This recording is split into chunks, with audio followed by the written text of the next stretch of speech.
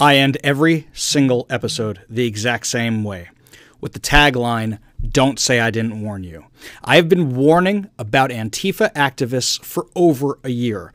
Plenty of people have been on this longer than I have been for years. Take somebody like Andy Ngo, editor-at-large of The Post-Millennial, which I write articles for, so my editor, has been talking about this for years. He got assaulted by Antifa at an event that he was covering.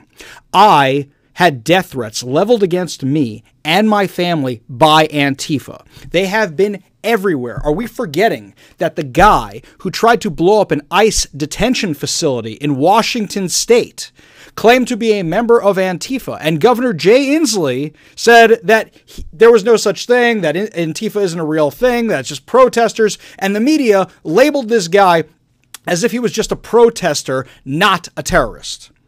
My son is almost 16 years old, and he said to me, "Dad, why aren't the people who are destroying things downtown considered terrorists? I mean, they're blowing things up, they're lighting things on fire, they're attacking people. Isn't that terrorism?"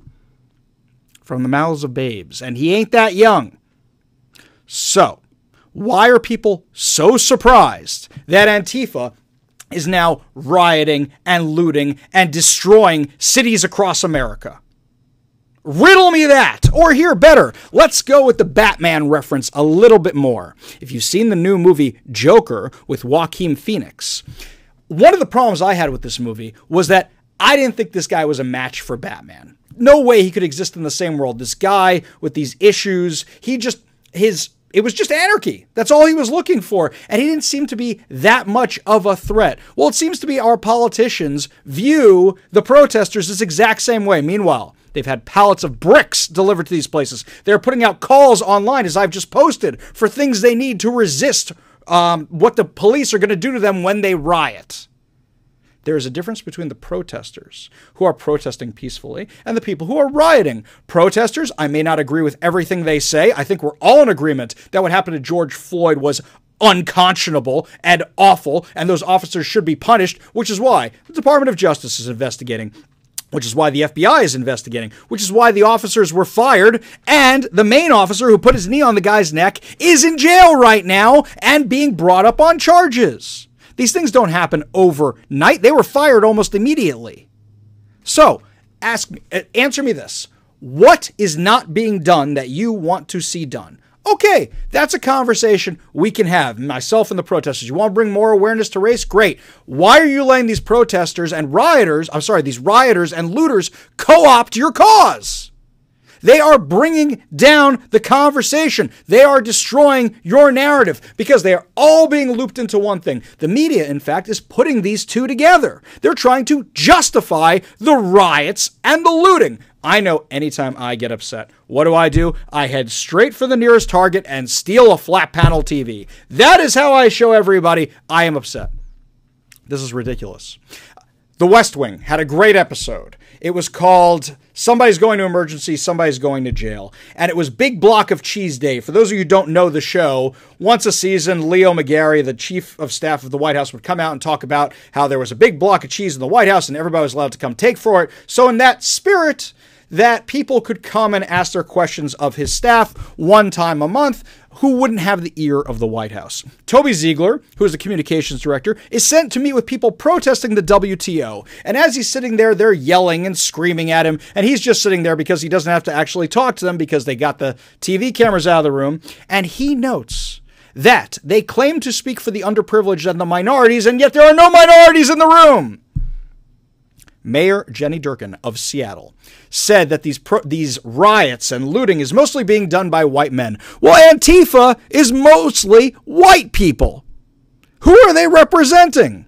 The people who want to protest race, inequality, and what happened with George Floyd are doing that.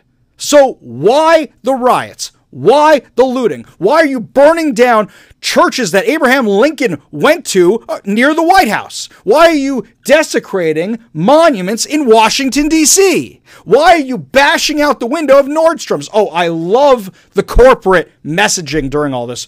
Nordstrom's is posting things saying they stand with Black Lives Matter. Let's talk about Black Lives Matter for a minute.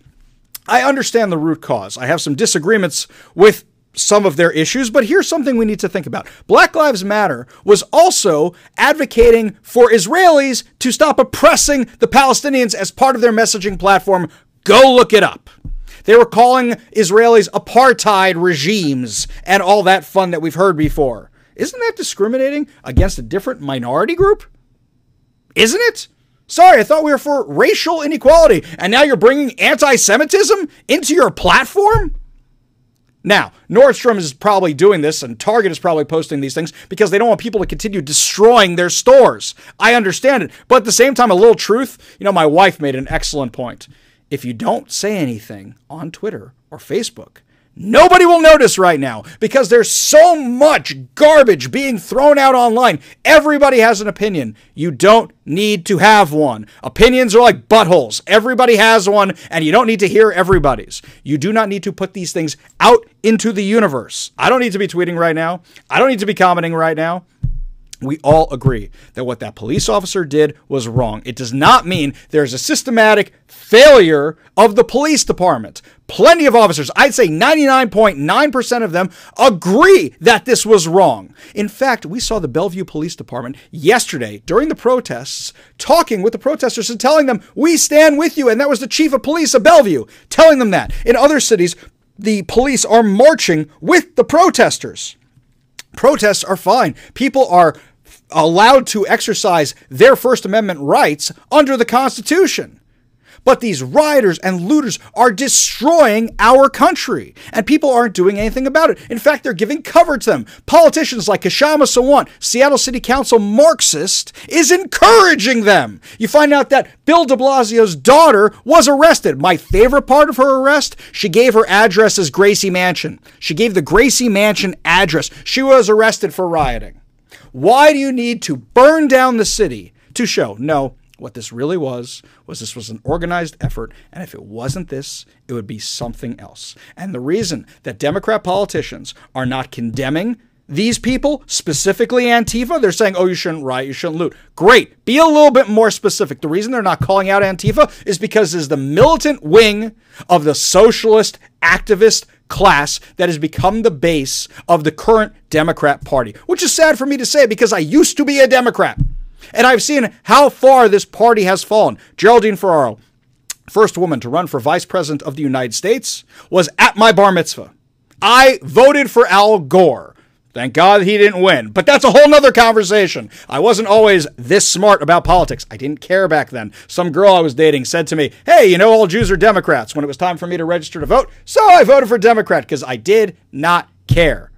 Once I learned more about it, changed my whole perspective. I remember the exact day I stopped being a Democrat. It was on 9/11 because I kept making excuses. No, this wasn't terrorism. Something else happened. It must have been an accident, until I realized it was terrorism. And I was just blowing this stuff out of nowhere, out of complete nowhere. So that's when I started getting into politics and learning more and more and more about it, and realized I wasn't a liberal.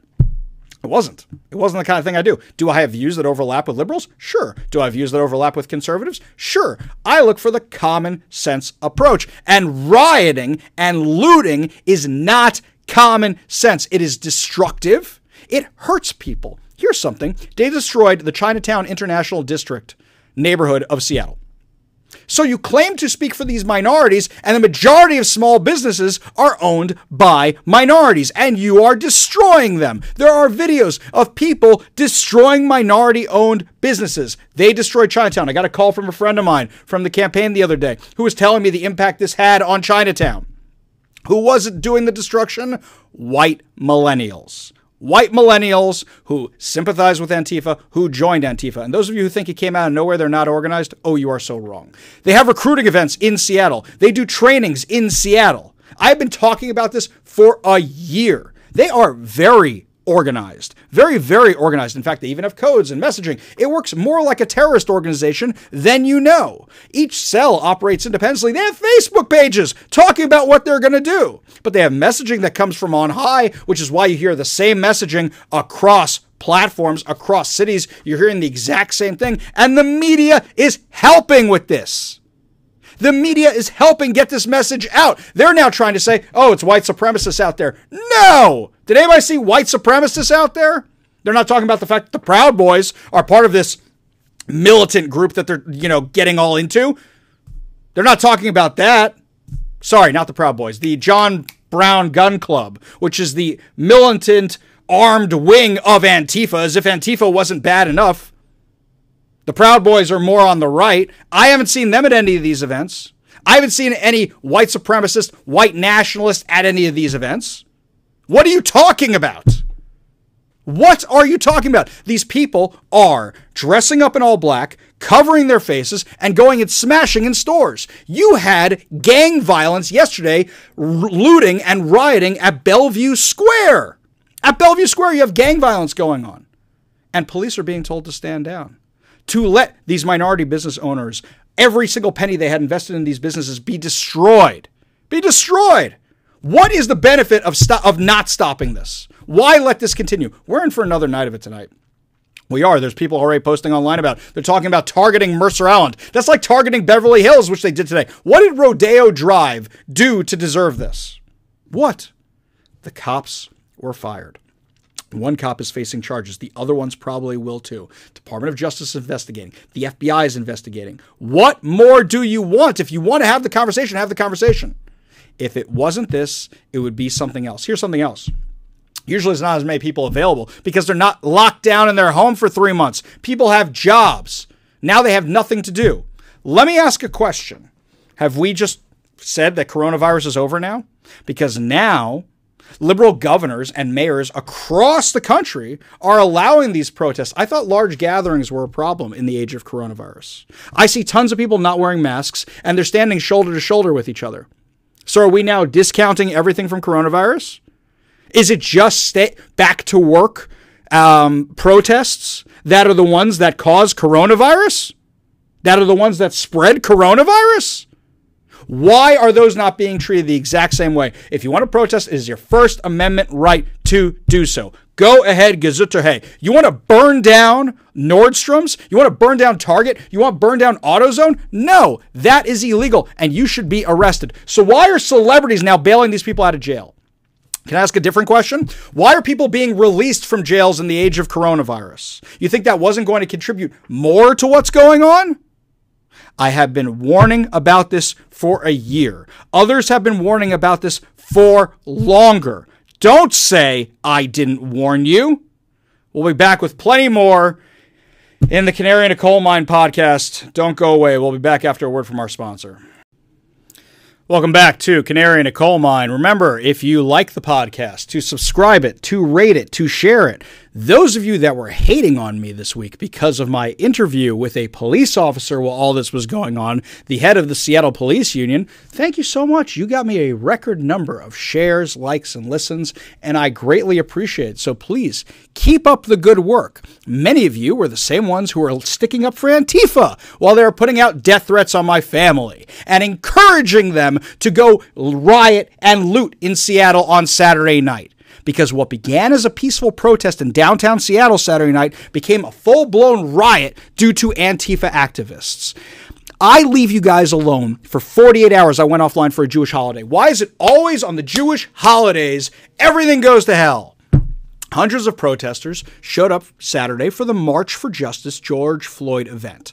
As the peaceful march, and I want to reemphasize this, the peaceful march reached the Westlake area Saturday afternoon, a second group arrived in the area, and according to witnesses, made up of mostly white, young, masked Antifa activists, began throwing rocks and attacking police officers. There's video of this everywhere. Anarchists and Antifa activists began throwing Molotov cocktails and lit several police cruisers on fire. Police deployed flashbang grenades to disperse the attackers. The peaceful protesters began leaving the scene. They left, while the aggressive rioters remained. As the riot escalated, Mayor Jenny Durkan signed an emergency order and imposed a curfew from 5 p.m. Saturday to 5 a.m. Sunday. Mind you, we had that last night, Sunday night, and we're having it again tonight, Monday night. She also banned weapons in the area. Sorry, Second Amendment, you can't do that. People have the right to protect their businesses, and you see these business owners being assaulted by these crazies when they're trying to protect their life savings and their minorities. Rioters began breaking into retail stores and looting while police began firing tear gas. Excuse me. Many businesses downtown have been boarded up for weeks because of local coronavirus response shutdown orders, but this does not stop business owners from coming down to check on their locations. Many were seen crying because their life's work and livelihood were destroyed. Now, this one kind of brings a smile to my face. At the most surreal moment of the riot, Cairo 7 News captured a video of an alleged rioter, who looked like an white Antifa activist, leaving the Cheesecake Factory carrying an entire intact cake. Now, joke's on them because it was probably made out of wax. It's probably from the display case. Downtown residents were ordered to shelter in place while Governor Jay Inslee deployed 200 National Guard troops to assist the police officers. So now everybody's locked down unconstitutionally because you people cannot control the very core of the people that vote for you in this city. Yes, I said that. The Antifa activists are their militant base of their party. And they can't control them. They have created this monster. They have allowed it to grow and done nothing about it. You think it's not obvious who these people are? At every single Seattle City Council meeting, these people show up to protest whatever it is. Inslee specified in his tweets and announcements that National Guardsmen would be unarmed, even though rioters, while destroying police cruisers, stole 2 AR-15 rifles from the cruisers. At least one of these rifles appears to have been recovered by a security guard for local Q13 Fox reporters. You want to tell me I can't have a gun when rioters are carrying AR-15s that they stole from police officers? You out of your mind? And you're sitting in the National Guard unarmed? What are you thinking? It's Snohomish last night. I love that all these residents went out to protect their town. They're all fully armed in tactical gear. Another thing I really enjoyed watching yesterday was that these rioters, I got to distinguish between the two, and looters were trying to get into Coronado in San Diego. Anybody know what that is? That's where they train Navy SEALs. Oh, that would have been so much fun to watch if they had actually gone in. You're going to attack the place where they train Navy SEALs. Very smart. As the riots grew, areas of I-5 were closed and traffic was diverted away from downtown. According to witnesses, police reinforcements did not appear in the downtown area until hours after the riots began, and that it appeared as if police had been given a stand-down order because they were not making arrests while watching stores being looted. And we have since been told that that is exactly what happened. How is it that Governor Jay Inslee, Mayor Durkin, everybody else in the Seattle area were the last ones to realize there might be a protest riot in Seattle, that there might be looting in Seattle, where it happens almost every single May Day? Unbelievable. How were they so unprepared? While the riots were in full swing, King County Executive Dow Constantine even tweeted that he was so proud he had given them masks. They encouraged this nonsense. The tweet was later deleted after being called tone-deaf and insensitive. Local Marxist Seattle City Council member Kshama Sawant was also called out on social media for encouraging the riots. By 9 p.m., the majority of the rioters had dispersed, while police stood guard over destroyed stores. Cities across the U.S. are facing similar riots, downtown Portland being looted and destroyed by Antifa activists. Many, like myself, questioned why Seattle leaders were not prepared for a similar occurrence. Antifa allies and supporters on social media continue to encourage the riots through multiple posts throughout the evening and yesterday and today. I will not share these people. I will not share their tweets and give them the attention they crave. In the aftermath of the riots, many question the logic of the police possibly being given an order not to arrest looters, Mayor Durkin banning legal gun owners from protecting themselves and their livelihood, and Governor Inslee sending in National Guard troops unarmed into an area described by many as a war zone. This in addition to other local officials seeming to encourage the destruction. The main question echoed by many Seattle residents and myself on social media was, in the wake of the riots across the country, why were Seattle leaders not prepared for this? If you have an idea, put it in the comments. Are they encouraging this? Well, they've said, they don't want the rioting and the looting, but continue protesting. Why continue protesting if we have a threat of coronavirus also? Is this not a threat to public safety? Are we not worried about coronavirus anymore? You can't have it both ways. Pick one. We'll be back after a few words from our sponsor.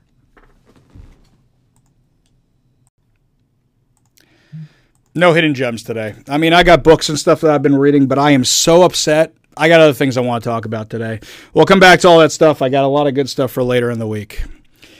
Keyboard activists seem to believe that anyone who disagrees with them should be called a Nazi, a fascist, a white supremacist, even if they are Jewish, like me, or a minority or a victim of hate groups. Anyone who throws around these terms so easily is demonstrating their own ignorance of history, especially with regards to the 10 million souls brutally murdered for being different by white supremacists under the fascist rule of Adolf Hitler. As children in Jewish day schools, we were raised on the stories of Jewish martyrs. Rabbi Akiva, who while being tortured by the Romans died saying the holiest of prayers, the Shema. Eleazar the Maccabee, facing overwhelming odds from the Assyrian army, stabbed an elephant he believed was carrying King Antiochus, villain of the Hanukkah story, and in the process died when the elephant collapsed on top of him. Spanish Jews who refused to convert during the Inquisition and were tortured or expelled. European Jews in concentration camps who risked everything to light a menorah made out of potatoes or smuggle in a pair of tefillin for prayer. Those are those black things that you wrap around your arms made of leather that you see Jews wrapping on themselves.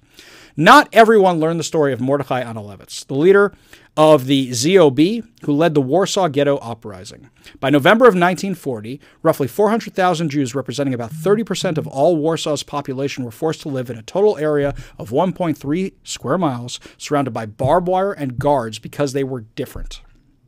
Jews found outside the ghetto without permission were executed. Extreme overcrowding, inadequate food supply, and disease caused tens of thousands of deaths before deportation even began. By the end of 1941, rumors of mass extermination of Jews reached the ghetto. Analevitz began organizing a resistance. In 1942, German authorities began deporting 6,000 Jews a day to extermination camps. By September of 1942, over 300,000 Jews have been dispatched from the ghetto, with over 265,000 of them being murdered in the Treblinka concentration camp. The Jewish Marine Corps were able to smuggle in weapons and build bunkers in the ghetto. After several skirmishes and escapes on Passover in April of 1943, the Warsaw Ghetto Uprising began. Before the uprising, Analevitz wrote a letter to the Jewish masses in the ghetto. On January 22, 1943, 6 months will have passed since the deportations from Warsaw began. We all remember well the days of terror during which 300,000 of our brothers and sisters were cruelly put to death in the death camp of Treblinka. 6 months have passed of life in constant fear of death, not knowing what the next day may bring. We have received information from all sides about the destruction of the Jews in the government general, in Germany, in the occupied territories. When we listen to this bitter news, we wait for our own hour to come, every day and every moment. Today we must understand that the Nazi murderers have let us live because they want to make use of our capacity to work to the last drop of blood and sweat to our last breath. We are slaves, and when slaves are no longer profitable, they are killed. Everyone among us must understand that, and everyone among us must remember it always.